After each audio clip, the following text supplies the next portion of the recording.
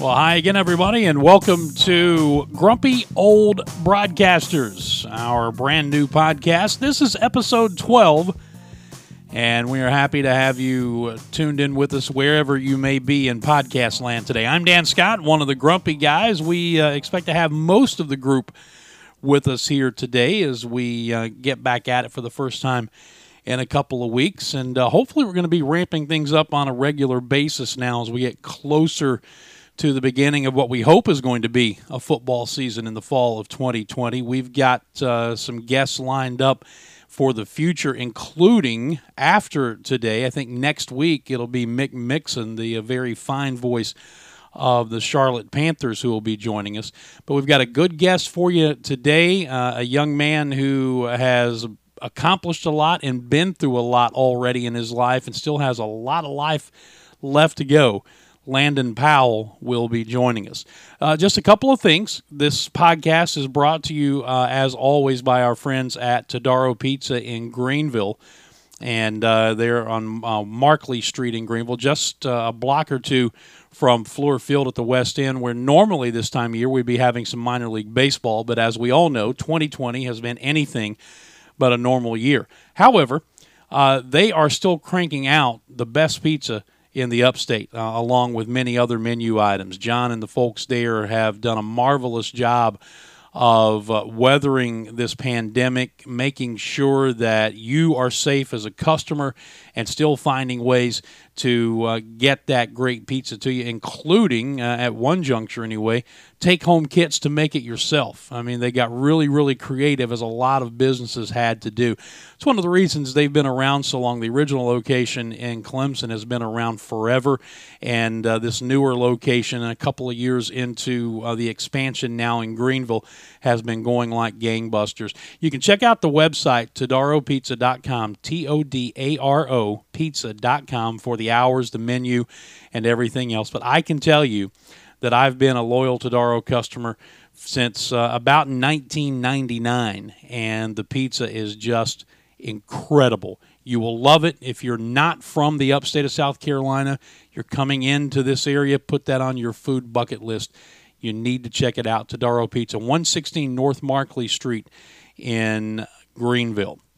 The other thing I'll remind you is we want to hear your feedback about this podcast. If you have any questions, comments, or criticisms, you can comment on any of the places that you listen to the podcast. They have comment areas, or you can simply email me, thedanscottshow@gmail.com, thedanscottshow@gmail.com. As mentioned, this is episode 12 of Grumpy Old Broadcasters. I'm Dan Scott. Tom Van Hoy is with us. Hoping Cobb Oxford is going to be joining us here in just a bit. Our special guest today, as we mentioned a moment ago, is Landon Powell. And as we were talking before we got this interview process underway privately between us, Landon, at age 38, has lived an awful lot of life in a very short period of time. Let me see if I've got all this stuff down now.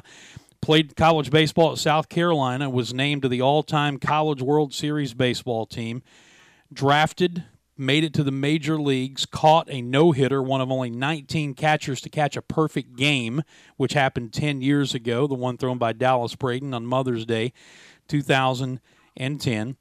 Has gone through the unspeakable tragedy of losing a child, has battled an autoimmune disease, and now is the head baseball coach of one of the most successful Division II programs in the entire country at North Greenville. Can't you find anything else to do, Landon?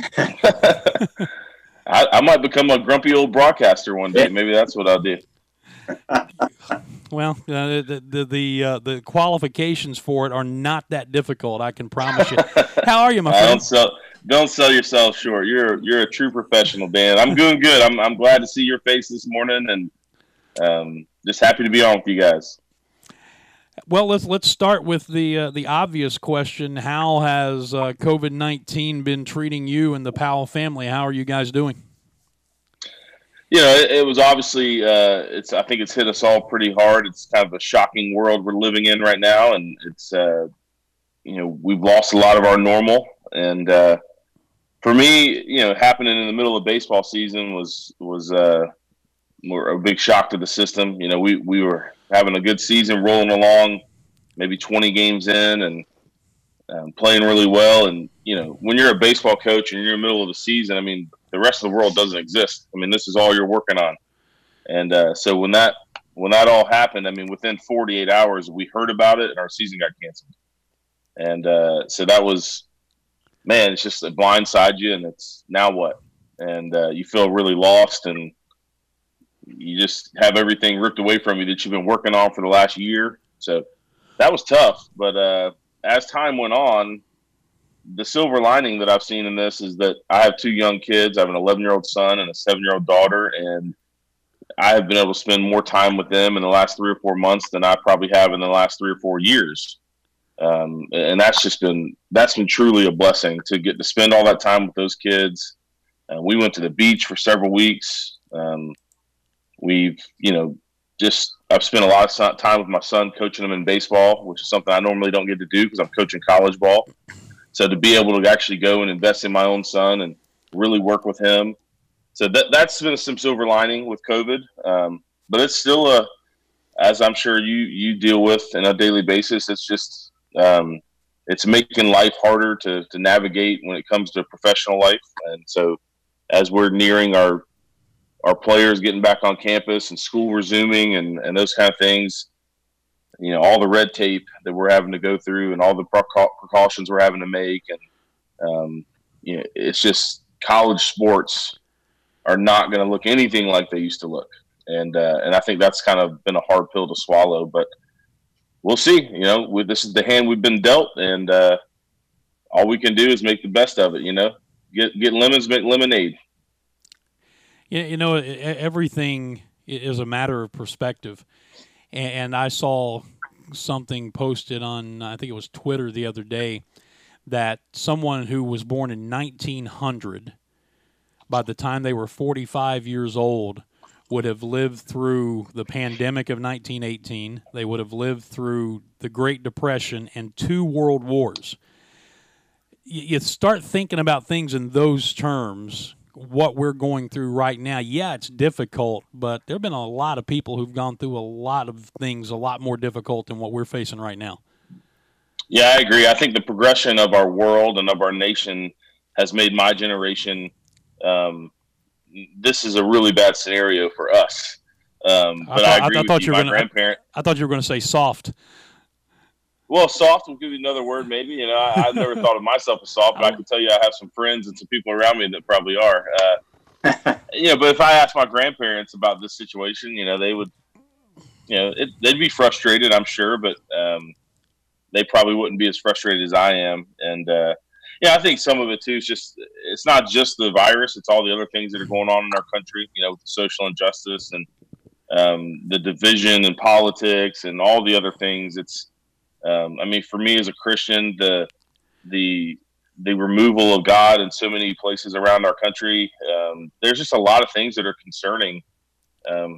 But I'm a baseball coach, so I try to just worry about what I'm good at, and I trust that the leaders in our country and the people we elect and the leaders of our church and that they will do the best things for us, and I'll be there when needed and called upon.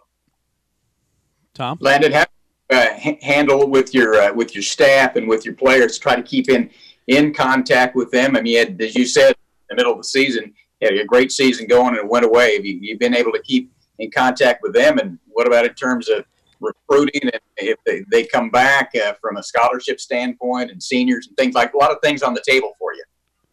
Yeah, I think so. For me, I keep a very close relationship with a lot of my players. I think that's one thing I've always tried to do as a coach is, I text them regularly. Almost every player on my team I have a personal relationship with outside of baseball. And so when this happened, I tried to keep those lines of communication open as much as I could. It gets hard. You got 40-something players. You got 40 players. It's difficult to stay in touch with all of them. But I usually talk to them every couple of weeks. We have a group me thread that we communicate on, and then we've done a couple Zoom meetings.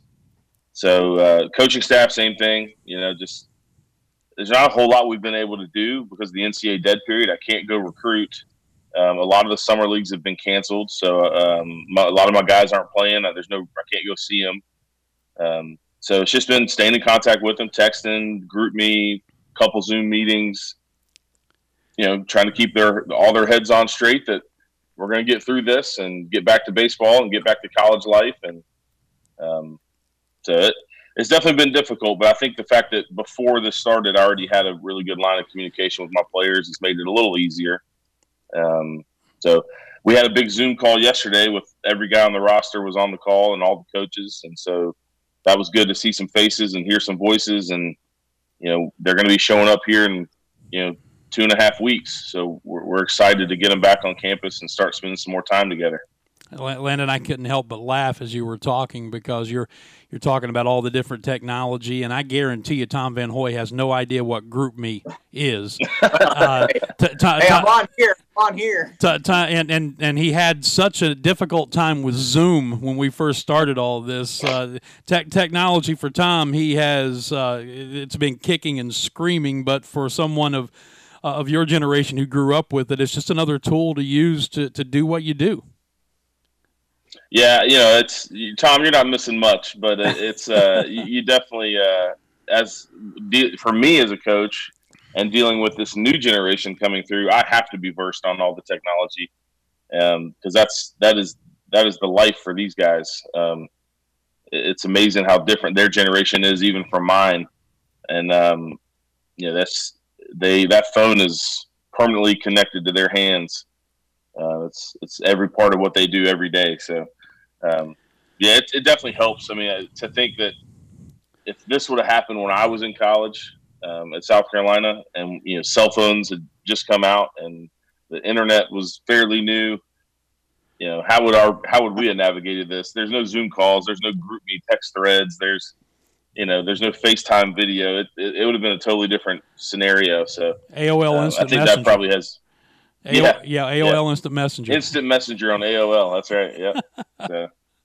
Landon Powell joining us here on Grumpy Old Broadcasters. This is episode 12. Tom Van Hoy is with us as well. I'm Dan Scott. Let's talk a little bit about the social media aspect of things because we know what a phenomenon that's become. And you as a college coach, what kind of limits do you put on your players as to what they can and can't do on social media during the course of a season? And then on top of that, being at a Christian college, how does that come into play?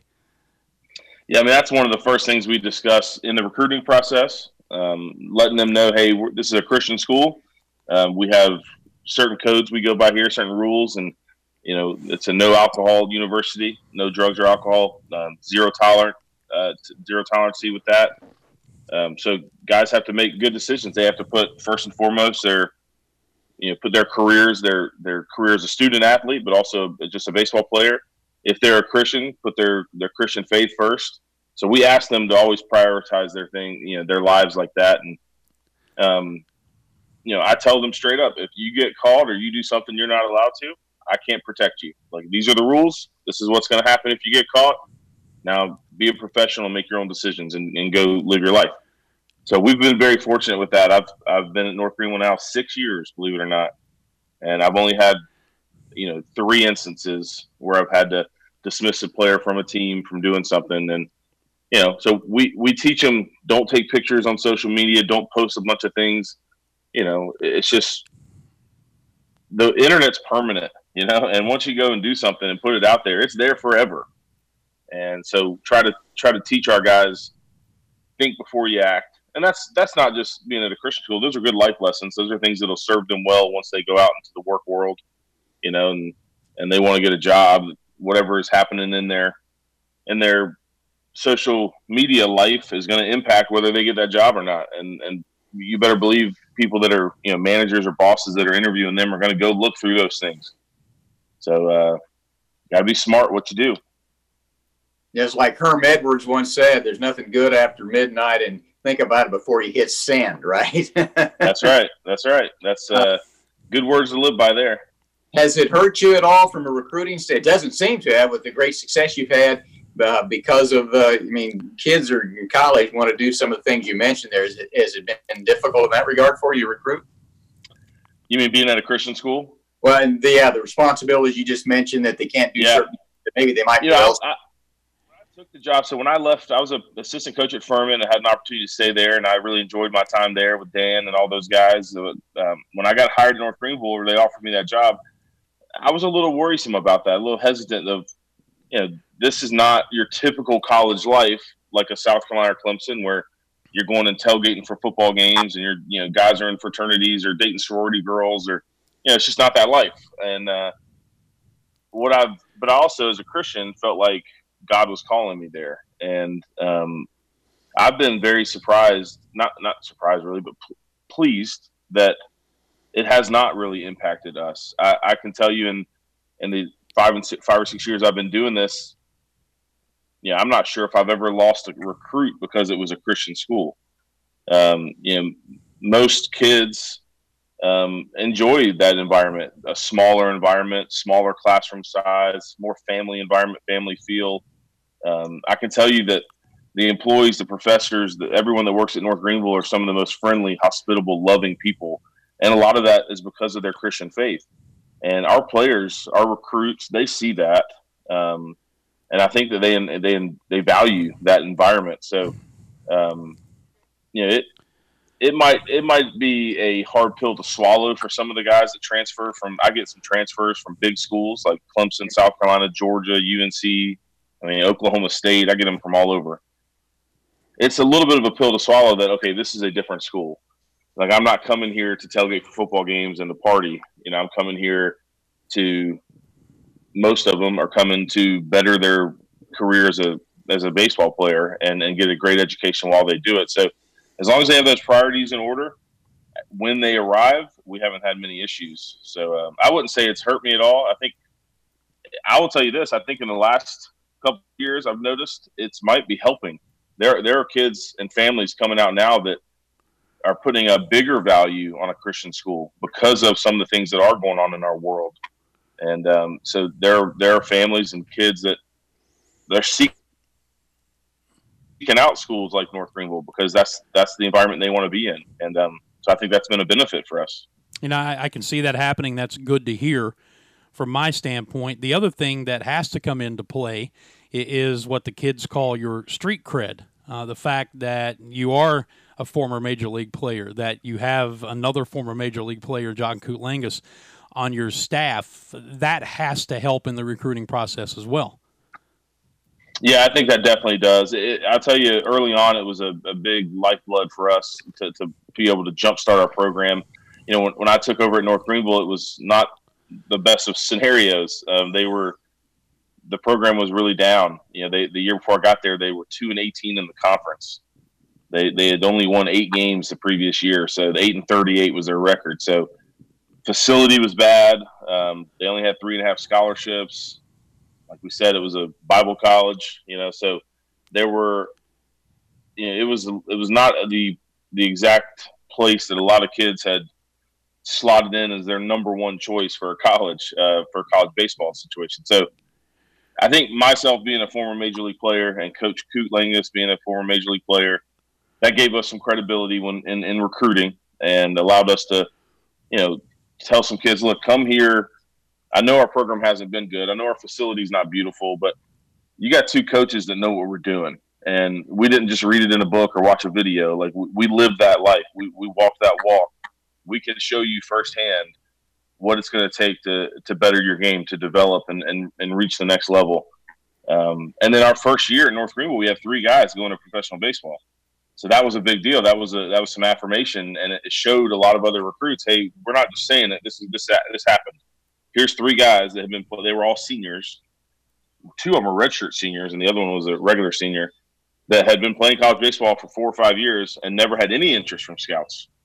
And all 3 of them get drafted and go into pro ball. So that was kind of a feather in the cap, if you will, and that gave us some momentum with the next recruiting class. And it's not really slowed down since then.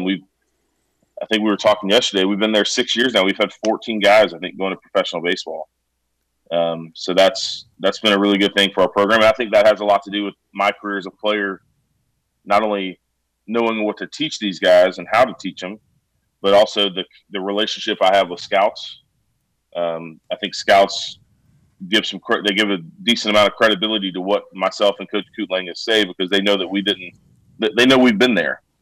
So when I go and compare a pitcher to some other pitcher that I caught in the big leagues, so there's a lot of credibility involved in that, and that helps our players get a better chance to go to the next level.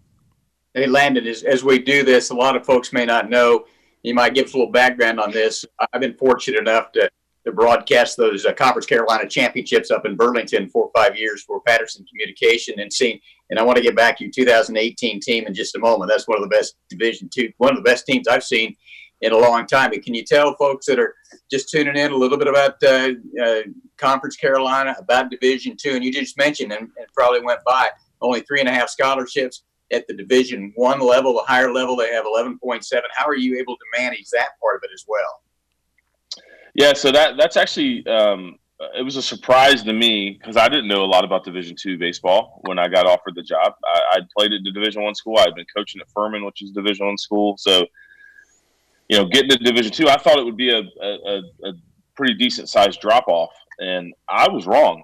Division II baseball, especially here in the Southeast, in this region, is very, very strong. I mean, I would align schools like North Greenville and Lander and Erskine and Francis Marion with those mid-major schools in our state, like PC and Wofford and Furman, and the level of play is every bit as comparable, and that was surprising to me to see that there's a really good caliber of player at this level.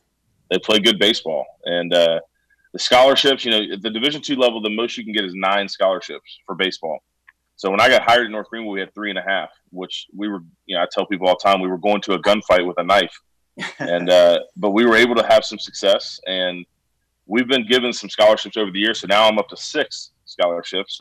We've had 6 for 2 years in a row, and we've been fortunate to be ranked number 1 in the country in both of those seasons, with only having 6 scholarships. So we've been able to make our scholarship situation work, and I think that's because we're having success. People are interested in coming, but also North Greenville's a affordable Christian university. Our tuition's not outrageous, so that helps families be able to afford it. But you're right. I mean, Division II baseball and Division II sports here in the Southeast are very strong. The Conference Carolinas, when I first got into this, the conference was not super strong. Mount Olive up in Goldsboro, North Carolina, was probably the cream of the crop of the Conference Carolinas, and then Erskine was probably the next best school. And those 2 schools kind of always battled it out for that conference championship. Belmont Abbey was on the rise and had been doing really well. And then it was a pretty good drop-off for the rest of the schools. North Greenville was the worst school in the conference when I got hired. They were my first year, they picked us to finish dead last in the polls. We were picked to finish 10th out of 10 teams going into the season. And we actually ended up winning the conference championship the first year, which was incredible. So, but the conference has greatly improved since I've been in it. Obviously North Greenville has gotten a lot better. Mount Olive has stayed who they are. Erskine and Belmont Abbey are both still really good programs. Limestone has improved. And then we just added 2 new schools to our conference. Francis Marion has joined us, and UNC Pembroke. So our conference is getting a lot stronger, and this region's great. I mean, the Peach Belt and the SAC are also very strong baseball conferences in this region. And so when you look at last year, I think there was a time the top 25 poll, I think there was 8 teams from our region in the top 25, and there were 5 in the top 10 from our region. So I would kind of associate our region a little bit with like the SEC of college baseball. We're the SEC Division II version, maybe. Our region's got some really strong baseball. Landon Powell with us on this episode 12 of Grumpy Old Broadcasters. So all this begs a question. You've had incredible success in 6 years, not only on the field, but the facilities have improved, and we've seen everything that you've accomplished there. Most guys in your situation might have already left a vapor trail heading to a bigger school. You're a Greenville guy. Your wife is firmly entrenched in the Greenville community. How much does that play into how much time you plan on spending here. What are your aspirations as far as being a college coach? Yeah, I think when I first got into coaching 6 years ago, coming right out of playing in the major leagues, getting into coaching at Furman, my goal was to climb the ladder and be a big-time head coach at South Carolina or some Power 5 school and go to Omaha. And, that's just how I was wired, to always try to strive to be the best. And North Greenville was an opportunity to get my foot in the door as a head coach and start building my resume. And I would say 5 years ago, I would have told you North Greenville was a stepping stone job for me. And it's funny how God works and how time changes. And as I've gone on, I've started to value what I have at North Greenville. I've started to value my quality of life. It's a job that allows a lot of freedoms for me to spend with my family and to do some things.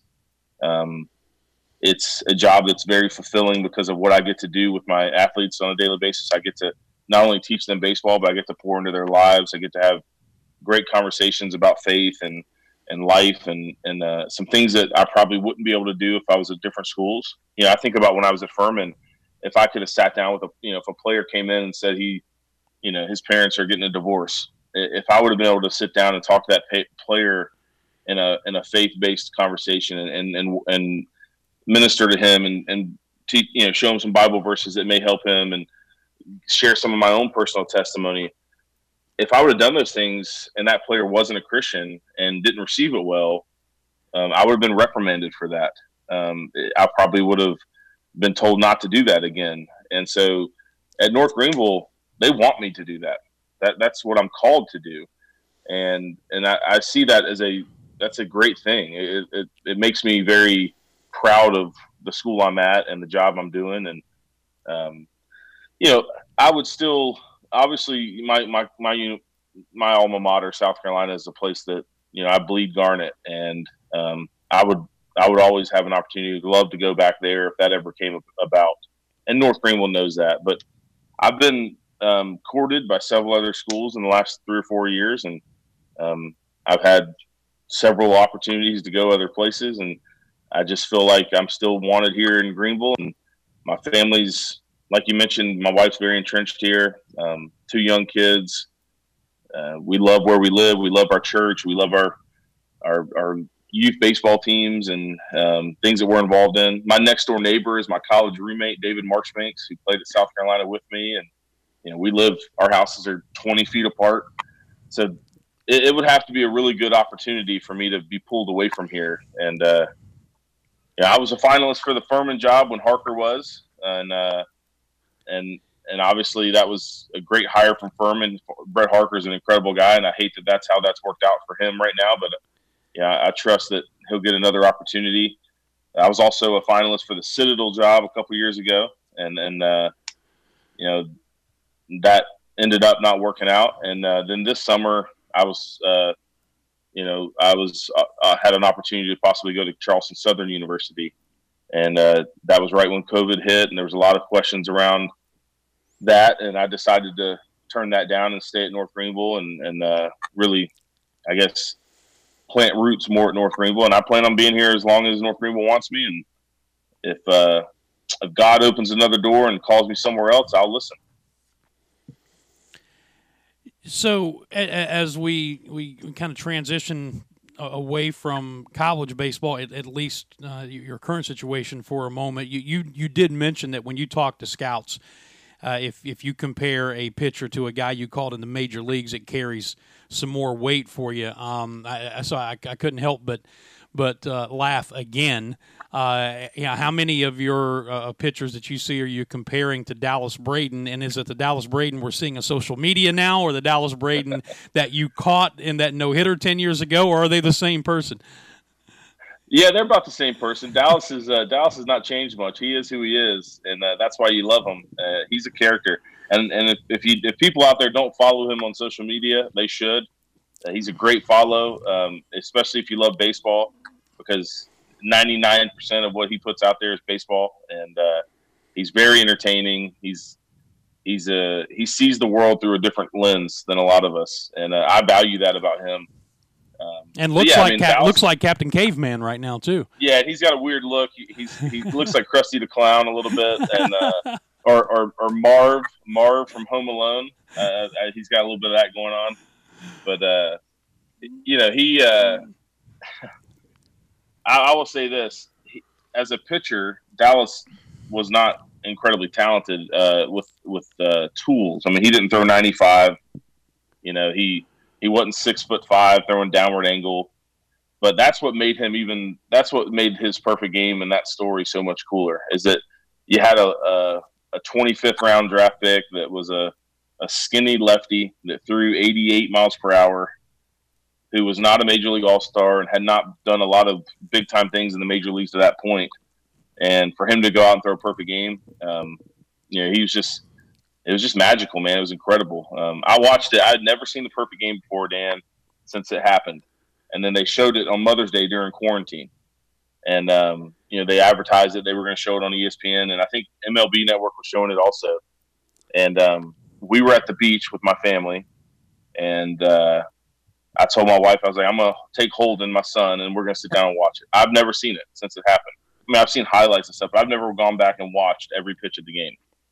And so I sat with my 11-year-old son and watched the whole game, and it was such a cool thing to go back and relive that. And I could remember pitches, and it's amazing what your brain does, especially as a catcher. I mean, we've been training for that our whole life. You remember pitches and counts and situations. And so as the game was going on, it kept refreshing my memory of, oh, yeah, I remember this, and I remember this pitch right here, and I remember, and things would start happening. So really cool for my son to sit there and watch that. And I even got a couple of hits that game, which I didn't really remember, but I guess I got 2 hits that game too. And I watched it. Dallas's fastest pitch he threw that game was 87 miles per hour. So if you think about that in today's baseball, a pitcher's fastest pitch being 87 the entire game, it probably wouldn't happen. It doesn't even happen in college ball. You go watch an SEC game, the guys are throwing harder than 87. So it just shows what pitching can do. If you locate a fastball, you can change speeds, and you're a bulldog, you can have success on the mound in baseball. Tom, before you go, let me follow up with this. Sure. You were a backup catcher at Oakland. So did you normally catch Dallas, or did this just happen to be the day that the starting catcher got the day off and you got the opportunity? So I did normally catch Dallas. He was the guy. I had called him in the minor leagues. We got drafted together, came up through the minor leagues together, so we had a great rapport. And I normally called him that season at least. I mean, every season I would kind of catch one guy. Like that year was Dallas. The next year I called Gio Gonzalez most of the year. The next year Trevor Cahill was kind of my guy. But at that time, when Dallas did the perfect game, Kurt Suzuki was actually on the DL. So they had called Josh Donaldson up from the minor leagues. He was the backup catcher. So I was actually the starting catcher at that time, and Josh Donaldson was the backup catcher. And Suzuki was on the DL. So but I probably would have been catching that day anyway because I was catching Dallas. What was that like, maybe going down the stretch, knowing that there's a possibility that you're going to have a perfect game going? Were you nervous, Dallas nervous? What was it like in the dugout as well? Yeah, so for Dallas, I'll tell you how he's like a character. If you see him on social media, all those things we spoke about, and he's just the most outgoing, bubbly, like no filter, carefree guy. But when on the day he pitches, he's Mr. Dr. Jekyll, Mr. Hyde. I mean, the day he pitches, he shows up and he's in war mode, battle mode. He doesn't talk to anybody. He's super serious. He's very routine oriented. That's just how he is on days he pitches. So during that game, I mean, he was very serious from the first pitch all the way to the end, which was easy for us to handle because, the days he pitches, you don't mess with him a whole lot. You go over the scout report, you might talk to him a little bit during the game about a couple hitters or a couple pitches, but for the most part, you just leave him alone, let him do his thing. And so that was easy to handle during the perfect game. For me, I didn't realize what was going on until maybe the 5th or 6th. I mean, as a catcher, as many games as I've caught in my life, I bet you I've had 50 games that were a no-hitter in the 5th inning. So it's not uncharted territory. You kind of, see, I always got no hitter through the 5th, but something will happen. It always does. And so when it got to like the 7th, I realized that this was a legitimate shot at a no hitter. And I remember sitting in the dugout thinking to myself, okay, no hits. But then I was like, has anybody even been on? I don't think there's not been an error or walk. And that's when like the light bulb went off. Like, this is a perfect game. Like, it's not just a no-hitter. It's a perfect game, which might not mean a lot to a lot of people out there. But in the baseball world, that's a huge difference. I mean, Dan can probably tell us, there's probably been 300 and something no-hitters in baseball. And there's only been 22 perfect games. 21. You know, so it's a big difference between a no-hitter and a perfect game. So about the seventh inning is when I really was like, I realized it was a perfect game, not just a no-hitter. And then nerves set in. You know, you're nervous. There's no doubt you're nervous. But I'll tell you, Tom, as a catcher, there's not a whole lot I could screw up. You know, like I'm not fielding a ground ball. I'm not, having to run after a fly ball. It's with no one on base. All I got to do is just make sure I stop a third strike in the dirt or something, or maybe field a bunt. But the main thing is just call the right pitches. I called every pitch of that game, and Dallas only shook me off once.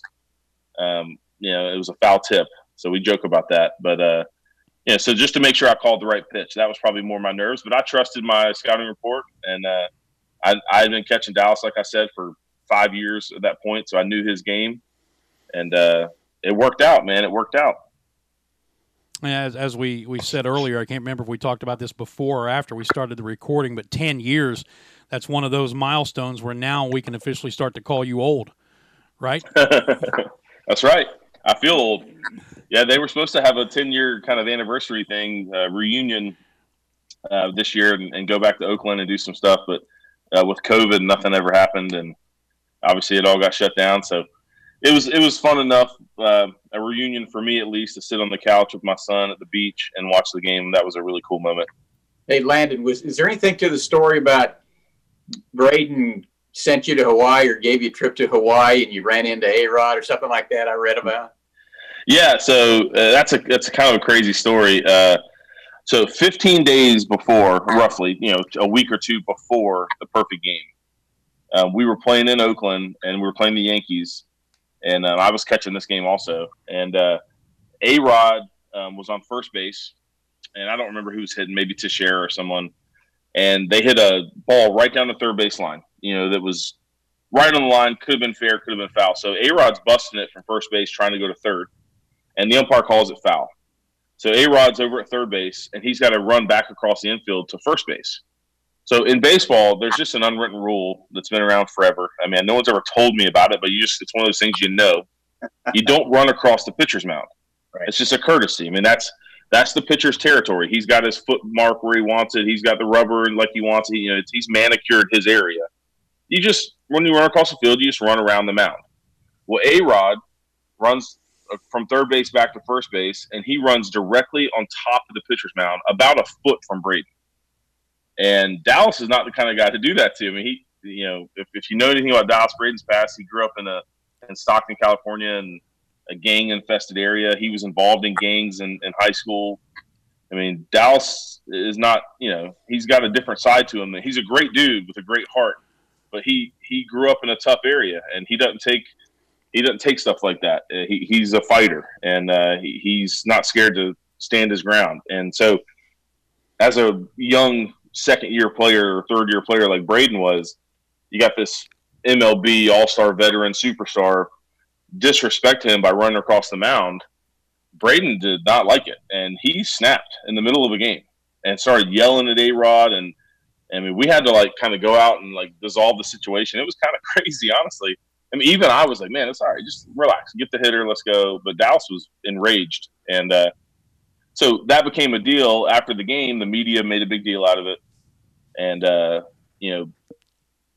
they went to A-Rod for a soundbite after the game, and A-Rod was like, what are you talking about? Whatever. Who is Dallas Braden? I've never even heard of this guy. Don't even give him his 15 minutes of fame. And Braden's soundbite was, get off my mound. It was actually with an expletive in there.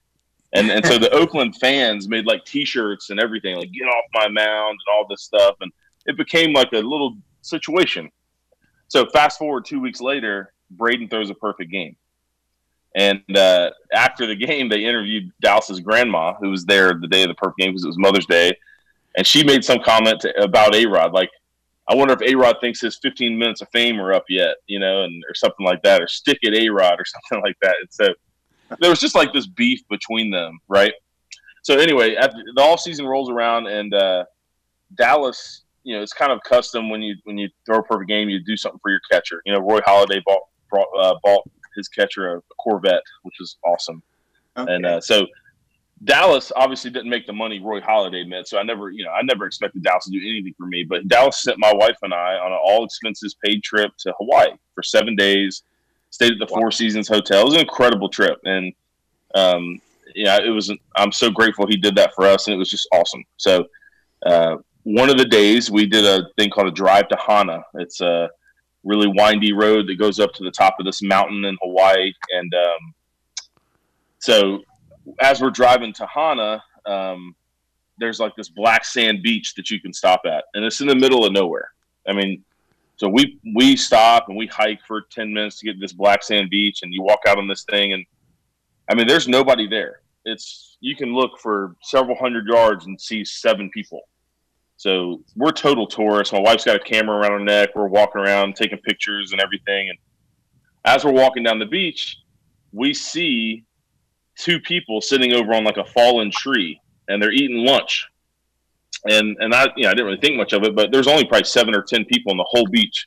So as we're walking, you obviously look at them, see who it is. And as we got closer, I told my wife, I said, "Babe, I think that's A-Rod." And she's like, "No." I was like, I think that's A-Rod. I'm telling you. And as we got closer, I was like, that's definitely A-Rod. And he saw me and recognized me. And I saw him and recognized him. So I started walking over to him, and he stands up. And he's like, he points, he's like, I was like, "Yeah, I'm Landon Powell. I played for the A's. Catch." "Oh, yeah, I remember you. Yeah, hey, how you doing?" And so it was just like this crazy coincidence that we run into each other on this beach. Here's the crazier part. So with him, I didn't even really pay attention to the girl that was with him because I was so shocked that I'm just ran into A-Rod. So she comes walking up next to him, and my wife is like tapping me on the arm. She's like, Landon. And it's Cameron Diaz. So A-Rod was with Cameron Diaz on this black sand beach in the middle of nowhere in Hawaii. And so A-Rod are having like small talk, and like, "Man, that's crazy. What are you doing?" And he asked me, which is kind of one of these dumb A-Rod moments that people make fun of him for, but he said, "What are you doing here? You live here?" Like, my wife's got a camera around her neck. We're obviously tourists. We're at some tourist attraction, Black Sand Beach, and I'm like, "No, I don't live here. Like, I'm on vacation." And that's like, actually, funny enough, Dallas Braden sent me here as a present for the perfect game, and it felt good to say that because A-Rod's expression kind of got like a little, his lips got tight. He didn't like that too much because him and Braden had that beef. So that's my A-Rod Black Sand Beach story. Just one of those crazy coincidences. And Cameron Diaz she's the sweetest person. She was so nice to my wife, and we stood there and talked to them for probably 30 minutes. It was really, really, really cool situation. See, for a lot of people, the story would have been they ran into Cameron Diaz, and A-Rod happened to be there. But being a baseball player, it was flipped around. Obviously, baseball has been very good to you. I won't do my Chico Escuela accent. From your earliest days in the game through what it's provided for you as a major league player, now as a collegiate player, and in the midst of all that, you have had some rough spots. We kind of talked about it in the open. You have been and are battling still an autoimmune disease, and then almost 8 years ago went through the unspeakable tragedy of losing a child. How do all of those experiences, Landon, make you appreciate what you've got now even more? Yeah, I mean, I think it does, Dan. And, it's when I sit back and look at what I've been through, I just, as a Christian, you realize that God has this story written for all of us. And, sometimes you don't realize that you're walking that journey, you're walking that story. I mean, I think for me, I look at the first 25 years of my life and feel like I took some of that for granted. Man, I was so lucky to be talented as a baseball player and to have all these great experiences in high school playing for the USA team and playing for national championships in high school, and then going to college and playing with one of the best college programs in the country, and playing on the USA team again, and going to Omaha 3 times. And I mean, as I was living those things, I was just selfishly consuming. Like, this is great. I love this. This is awesome. And so you don't really appreciate it as much as you should at the time. And then as I got into professional baseball, I started to have some roadblocks, some hurdles, and I had never had those. I mean, that first 20 whatever years was smooth sailing, pretty easy. And then all of a sudden I tore my ACL. I tore my ACL a second time. I tore knee cartilage a third time. I got a liver disease. All these things kept happening. It was like, man, just roadblock after roadblock. And then I finally broke through and made it to the major leagues, which was a great, a dream come true, something I worked for my whole life. And then when I guess it was my 4th year in the major leagues is when my daughters were born. And then, a whole nother roadblock comes in where, that's something that I wouldn't wish on my worst enemy, to go through a disease with your infant daughter and have to be in a hospital for 5 months and witness all the things that my wife and I witnessed. And then to have her pass away in your arms, those are things that will never leave you. Those are things that will never, they say time heals all wounds, but I'm not sure that's necessarily true. That's for me personally, I don't think I'll ever be really healed from that. But I'm just grateful as I look back to think that I'd already become a Christian at that time in my life. And if it wasn't for my relationship with God and my community around me, I don't know how anybody could make it through a situation like that. And so that's when I look back and I reflect on those things, I'm just grateful that I was in a place that I could survive it. And now it's just made me stronger. It's made me realize, I think like we mentioned in the very beginning of this podcast, that as a 38-year-old, I feel like I've lived a lot of life. You mentioned that. And I think going through the death of a child and what that does to your family and what that does to just everything that you think of every day. I mean, it affects so much of your life. It does make you, I guess I feel seasoned. I feel seasoned. And it's equipped me in a lot of ways, Dan, to handle any situation. I feel like if I can go through that, I feel like I can go through anything. And it also makes me feel like I'm equipped to help other people in those situations. I deal with players on a daily basis that have things going on in their personal lives. And to know that I made it through something really tough, it makes me feel like I can go and help them make it through. So, it's interesting. I don't want anyone to ever ffeel bad for me. I don't feel sorry for myself. I am grateful for the journey I've been given by God. I'm thankful. I look at my journey as a baseball player, think how great that was and how talented God made me, and all the things that I was able to get out of the game of baseball, not only in education, but friendships and relationships and traveling the world. And then the injuries and all the things that he put me through with my body, my injuries, my liver disease, and all those things. All that did was prepare me for the big hurdle of my daughter being sick. All the time I spent in hospitals and with doctors and dealing with my own autoimmune disease.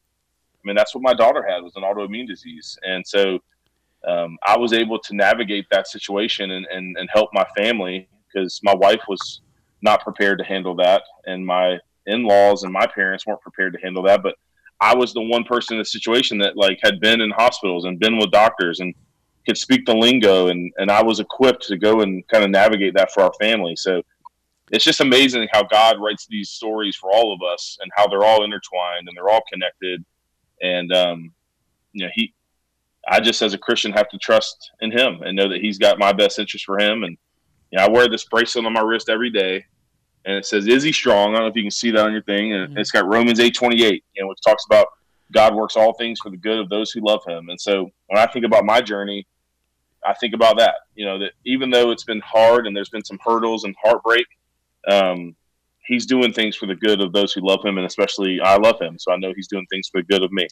Well, and it's obvious that faith has played a key role in the entire story, because I think if you look nationally, statistics will point out that in families where a child has been lost, there's a high divorce rate. And you and Allie obviously have been able to weather this together. And the other thing you did, and after this we're going to move on. I don't want to dwell on it too much, but and I appreciate your candidness here. You and Allie chose to tell that story publicly as it happened, rather than keep things private. You did it on social media. Everybody knew about baby Izzy. Why did you decide to allow that story to be told publicly the way you did? Yeah, so that was honestly kind of an accident, Dan. That was, in my opinion, that was kind of a God thing, where God made it public for us. We had a family member that, we don't live near our family. My family's up in Raleigh, that area, and we had moved to Greenville with Allison's family, and a lot of her family spread around too. So when Izzy got sick and then got transferred to Cincinnati, Ohio, we were just farther away from our family. So I had a cousin that really wanted to, she wanted to stay in touch with what was going on, but she also wanted our family to be able to pray for Izzy. And so she decided to start a Facebook page called Prayers for Izzy. And she wanted my wife and I to just, once a week or once every 3 or 4 days, put a post on there, or to text her what's going on, and she would put the post on there just to update our family. And so it started with, 30, 40 people on the page. And then, people would share it. We need more prayers. We need more prayers. So people would share. And then it had 100 people, and then a couple hundred people, and then 1,000. And, the next thing you know, there was 65,000 people following this page. And people we've never met, people from all over the world. I mean, we had people from Australia and Scotland and things like that writing posts to my wife and I. And it was just all the power of prayer. There's a lot of prayer warriors out there, people that feel called by God to pray for people they don't know. And that was some of it. Also, I think my wife and I know a lot of people, and just the fact that our friends and family would share that news and spread the word. And so I don't think it was a conscious decision for us to go public with everything, but it was more that we wanted prayers for Izzy, and we felt like God was providing that through this Facebook page. And as it grew, we felt affirmed that God was doing this. And I'll tell you, that's one of the amazing things about the whole situation was,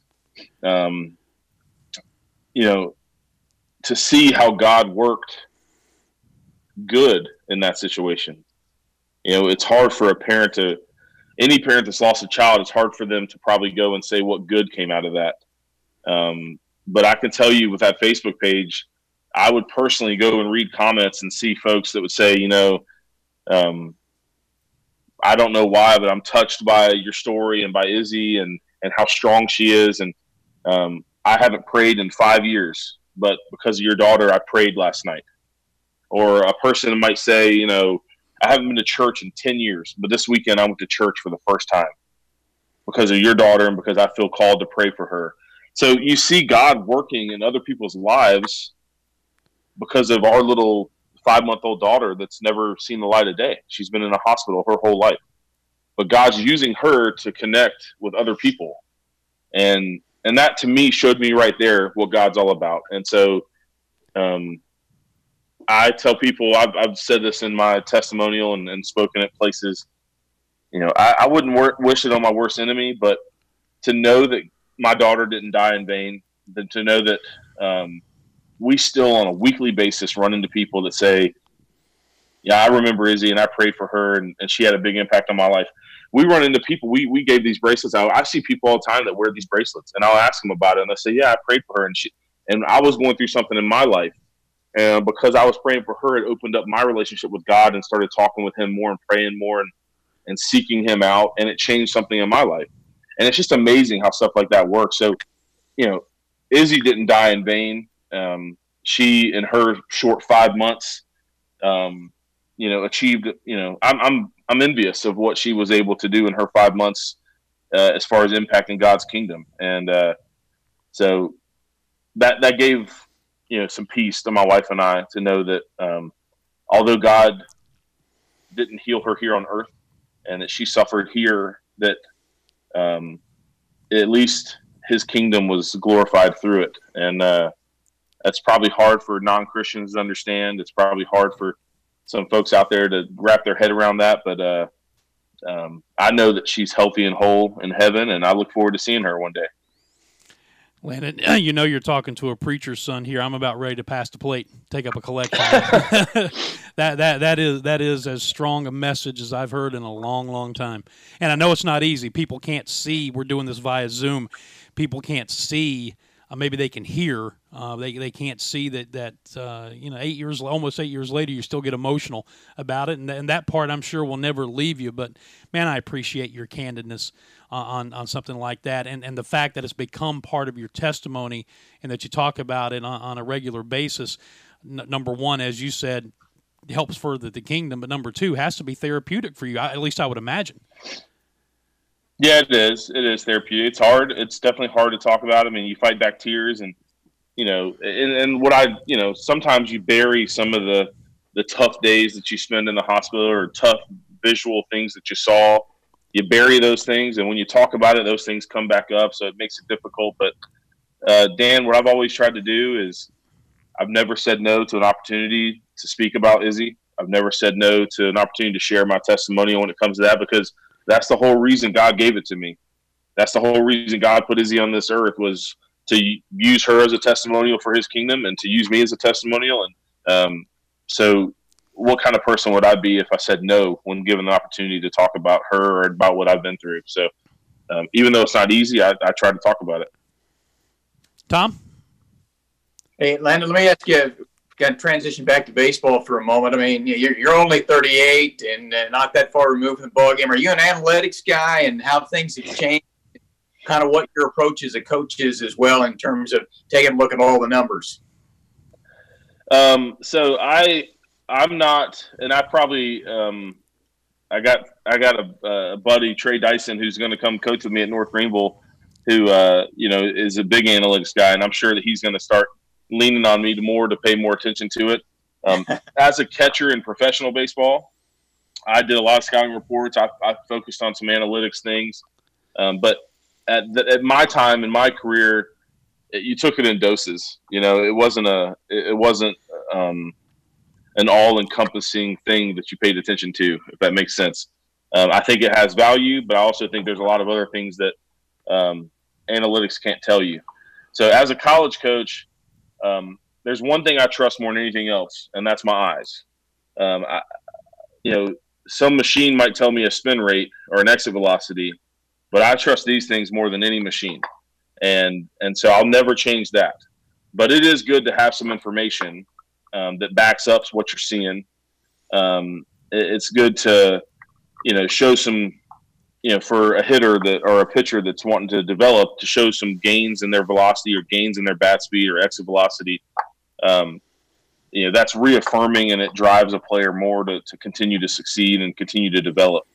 But at North Greenville, we don't have the funds to go all in on hit tracks and Rapsodos and a lot of the other tools that you need to really to follow the analytics as much.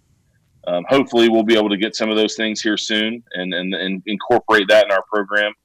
But I think there's definitely value in it. The Oakland A's, when I played with them, was one of the organizations that was starting to do a lot of analytics and follow some of the metrics. So, I'm not opposed to them, but I also feel like I can, myself and my assistant coach, Coach Coot Langus, we both feel like our eyes are the most important part. And that's what we've been really doing a lot of our work with. Let me ask you about catching, and if it has changed. You mentioned when you caught Dallas Braden there that you called all the pitches, you looked at the scouting report. At the collegiate level, are catchers able to call a game, or does Dan and I do so many games and look over the dugout and every pitch is called? And does that slow down the development, maybe for a possibility at the professional level? Just kind of approach from a catching standpoint now. Yeah, so I think that when I was in college, Jerry Myers at South Carolina called every pitch the first 3 years. But I learned from him, and I'm noticing what he's doing, and I'm following the sequences and the scouting reports, and so I learned. So my senior year, I was able to call a lot of the pitches, and he relinquished some of that duty to me. I think that's a common thing in college baseball. Young catchers, you have to kind of show them the ropes. You have to teach them. You can't just freshman year, sophomore year, just turn over the reins and say, okay, here, call every pitch. Because, college coaches are there to do a job. They're getting paid to win. And you're not going to put your salary and your career on the line with an 18-year-old catcher calling pitches. That's a big, that can change a game. Catcher calling the wrong pitches, you'll lose a game. So I think a lot of college coaches don't relinquish that duty until they are 100% sure that player knows what he's doing. And so I have a young catcher for me at North Greenville who's a stud named John Michael Fail. He's a freshman All-American. He was 5A state player of the year in high school. He's our 3-hole hitter. He'll be a high draft pick next year. He's a big time player. And his freshman year, I called every pitch. And last year as a sophomore, I called most of the pitches. But I let him call some in certain situations. And so hopefully this year as a junior, I can relinquish more of those responsibilities to him to call some more pitches. That's part of the development process. And that's how I do it. There's some other coaches that maybe do it differently, but that's kind of my method. I didn't call a great game until I was probably in AA of professional baseball. I mean, in college, the college game, a lot of breaking balls, a lot of bounce breaking balls, a lot of elevated fastballs. I mean, you're scared of the aluminum bat in college. So you call it a different game. You get to professional baseball, you pitch differently because of that wood bat. You're throwing a lot of fastballs in, cutters. You challenge hitters a little bit more. Professional hitters have better eyes. They don't chase out of the zone as much. So bouncing curveballs all the time doesn't work like it does in college. So it took me a year or two in professional baseball to learn how to call a different game. And I had a great guy, Scott Emerson, who's now the pitching coach for the Oakland A's. He was with me every level in the minor leagues coming up. And he was incredible at teaching catchers to call a game. And for me, I mean, I will give him a ton of credit for teaching me how to call a game and set up hitters. I mean, we looked at percentages of changeups and first pitch swings, second pitch swings. There's so many things from the analytics and scouting reports that go into how you call a game. And those are things that he taught me. And, when I got to the big leagues, that was probably one of my strengths. And I was recognized around the league as a guy that called a really good game. And I think the perfect game is something that I can hang my hat on to say that was true. And I think now in college, that's been some of our success at North Greenville is that I call a lot of our games. I know how to set up hitters. I know how to pitch to our pitchers' strengths, and it's been working for us. Landon Powell with us on episode 12 of Grumpy Old Broadcasters as we're coming down the stretch here to the end, Landon. Just a final thought as a former big league catcher.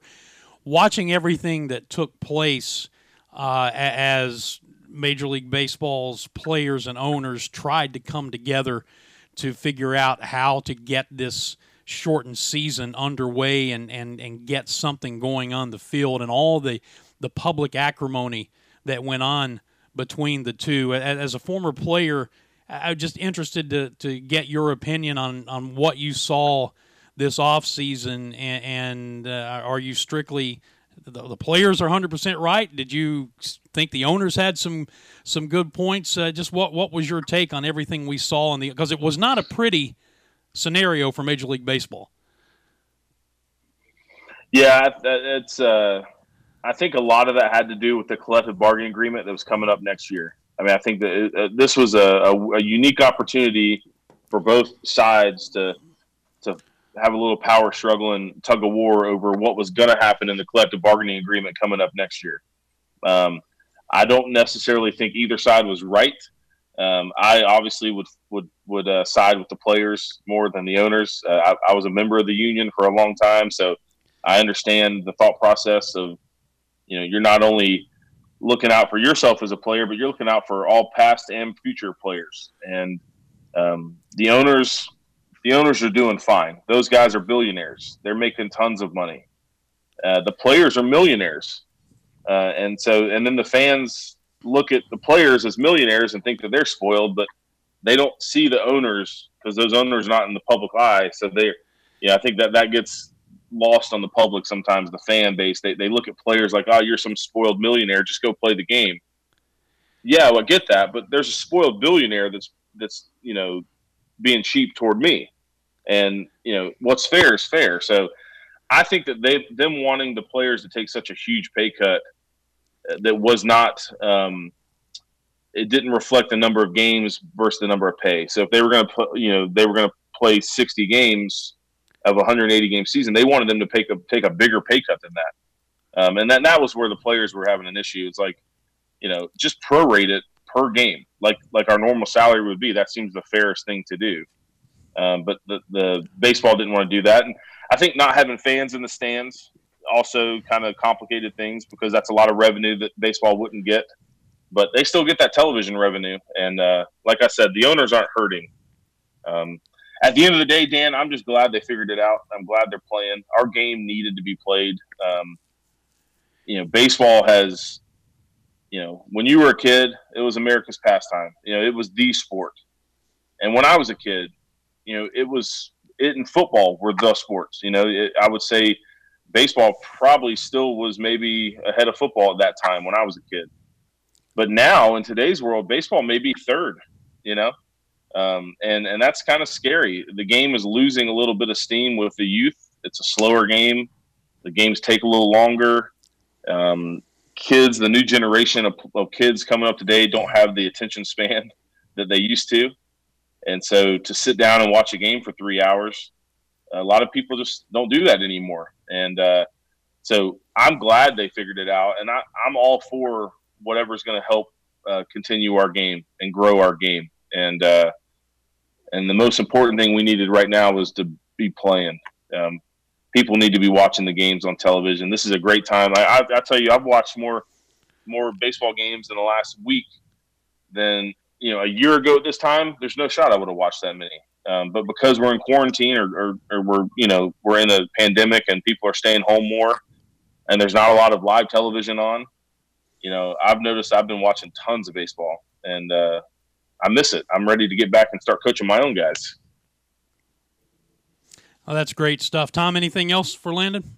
Got to wrap it up with this. I'm like you, Landon. I finally got to watch a little bit of baseball, and I'm watching the game, and I had a double take. I go, that can't be right what I'm seeing.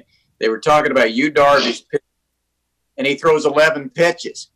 How do you call that as a catcher? Yeah, we used to joke, because I've had guys like that in professional ball that I played that had too many pitches, and I would joke, I got to take my mitt off to call pitches, like have two hands. But yeah, I don't have a clue how their catcher calls pitches. They probably use a touch system or something. I don't know, but he does have a lot of pitches. That's detrimental to the youth in today's game, because they watch television, they see Darvish has 11 pitches, and then I'm going to coach my son's 11-year-old team, and there's an 11-year-old that's like, hey, can I throw my cutter and my changeup and my knuckleball and my two-seamer? I'm like, dude, you're 11. Just throw a fastball down the middle. All right, we'll get them out. So you kind of have to, slow some of these kids down. Like, hey, he's a 30-year-old superstar. You're 11. We'll get there one day. So yeah. Just one other note, Dan, for is I want to go back to North Greenville and the team you have in Division II. If folks get a chance when you get back to come out and take a look, because it really is good baseball. My background goes back to the Midwest and Division II, so I have an affinity for D2 players and the old equivalencies of how much money you get. A lot of them don't get a lot of money, but I just encourage folks to go out and take a look at North Greenville, and there's pretty good baseball played at that level. There is. I appreciate that, Tommy. We got a good thing going. We got a great facility, brand new turf field, brand new stadium seating with seat backs and really nice bathrooms and a comfortable place to watch a ball game. We play a high level. We play a fun brand. We usually are in the top 20 in stolen bases in the country. We're also in the top 20 in home runs. So we're a fun offensive team to watch. We play with a lot of excitement. At South Carolina, when I was in college, Coach Tanner let us have fun. And Coach Toman, who was our assistant, who's now in Middle Tennessee, he was in that dugout stirring up the trouble, and we were having a good time. And so I've kind of brought a lot of that to North Greenville. My players have a good time. They don't take themselves too seriously, and it's a fun brand of baseball to watch. So I would love for people in the Greenville area to come check us out. I hate that Furman's program has been canceled. That's a heartbreaker, and I love those coaches there. And I obviously had a affinity for that program because I spent a year there. But I know there's going to be a lot of Furman baseball fans that are going to be lost next spring looking for what to do. And I would love for them to come watch us play at North Greenville, and maybe we can scratch that baseball itch for them. So, obviously I hope that Furman brings our baseball program back, but if that doesn't happen, come check us out. We got a lot of good baseball going up in Tigerville. Well, and I'll say this as we wrap it up. The one thing you're missing is a quality radio crew. And I don't know about the quality part of it, but Tom and I now suddenly are available. So listen, let's go to lunch. I'm all in. That's great. Hey, Landon, man, it's been great catching up with you. I just your story is incredible. Your willingness to share is incredible as well. And I'm a big fan and a big supporter, and just praying that everything continues to move in the right direction for you. Thank you for spending a little more than an hour with us here this morning. Appreciate you guys, Dan and Tom. And Dan, always good seeing you, man. You've been a good friend for a long time, so good to see your face, and y'all take care.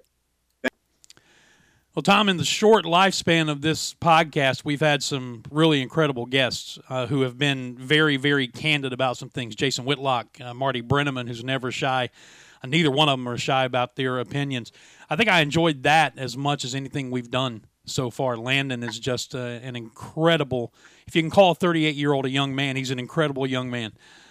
Yeah, amazing story, and the fact that he wanted to share that not only with us, but everybody that has a chance to watch this. And we run the gamut. We talk about sports. We're in sports all the time, but there's a lot more to it. A lot of things that go into life versus our coverage of sports and his coaching of sports. And sometimes a story like that puts things in better perspective maybe than I was always the guy that was like this. Tunnel vision, 10, 12 hours a day, 6 days a week, if not 7 days a week. That's what I thought I needed to do. And, the little bit older you get, you understand it needs to be this way and appreciate what you have outside of what you do. And for him to be able to share that story, and I know you guys go back a lot farther than I do, but got to know him a little bit when I was broadcasting those Conference Carolina games. And, man, I'm telling you, those teams that he has at North Greenville are outstanding. Yeah, well, hopefully they'll be on the field in the spring of 2021, and we will encourage people to go out and watch them. And who knows, you and I might make a guest appearance up there before it's all said and done, right? It'd be nice. The amazing thing when you take a look at that team, his ability, and we talked a little bit about that at the outset, to be in the contacts that he has and his background, I think has a lot to do with the major league, and that's attractive as well. But big time players that for whatever reason transfer in from Tennessee and from South Carolina, from Clemson and North Carolina and others, and he gets them to play together. These are players obviously that are very good that started out at that level to come down here and not have like a personal agenda or anything. And I'm telling you, I didn't get back to it, but the 2018 team that he had, and again, this is one thing about baseball, Dan, as you well know, and that's a team that didn't win the World Series. Mm-hmm. And they in the regionals, I believe that's what it was. That was one of the best baseball teams that I think I've seen in a long time, and that was at the Division II level. Yeah, it's good stuff. He's really, really putting together a great program, or has put together a great program there, and just encourage people to go check it out once they get back on the field in the spring of 2021. Next episode, looking ahead, we're going to visit with the play-by-play voice of the Charlotte Panthers, the Carolina Panthers, I guess technically, Mick Mixon, who was part of one. He was in a college band. Actually, was in two college bands. Or maybe one college band, and now he has two bands on the side now. But the greatest name for a college band, rock and roll band, that I think I've ever heard, Tom, Break Wind and Fire. So you could go a whole hour on that. Yeah. So we'll talk some NFL and some other things with Mick Mixon on the next episode. Tom, enjoyed it. As always, Dan, thank you. All right. That is going to do it for this edition of Grumpy Old Broadcasters. Our thanks to Landon Powell for joining us as our guest on this episode. This has been episode 12. Remind you again that it's brought to you by our friends at Todaro Pizza, 116 North Markley Street in downtown Greenville, just down the street from Fluor Field at the West End. TodaroPizza.com is the website, TODARO Pizza.com. You can get the hours, the menu. I can just simply tell you that I've been a connoisseur of their pizza for almost 20 years. It is outstanding. We will see you again next time on Grumpy Old Broadcasters. Until then, for Tom and Landon, I'm Dan Scott saying God bless you. So long, everybody.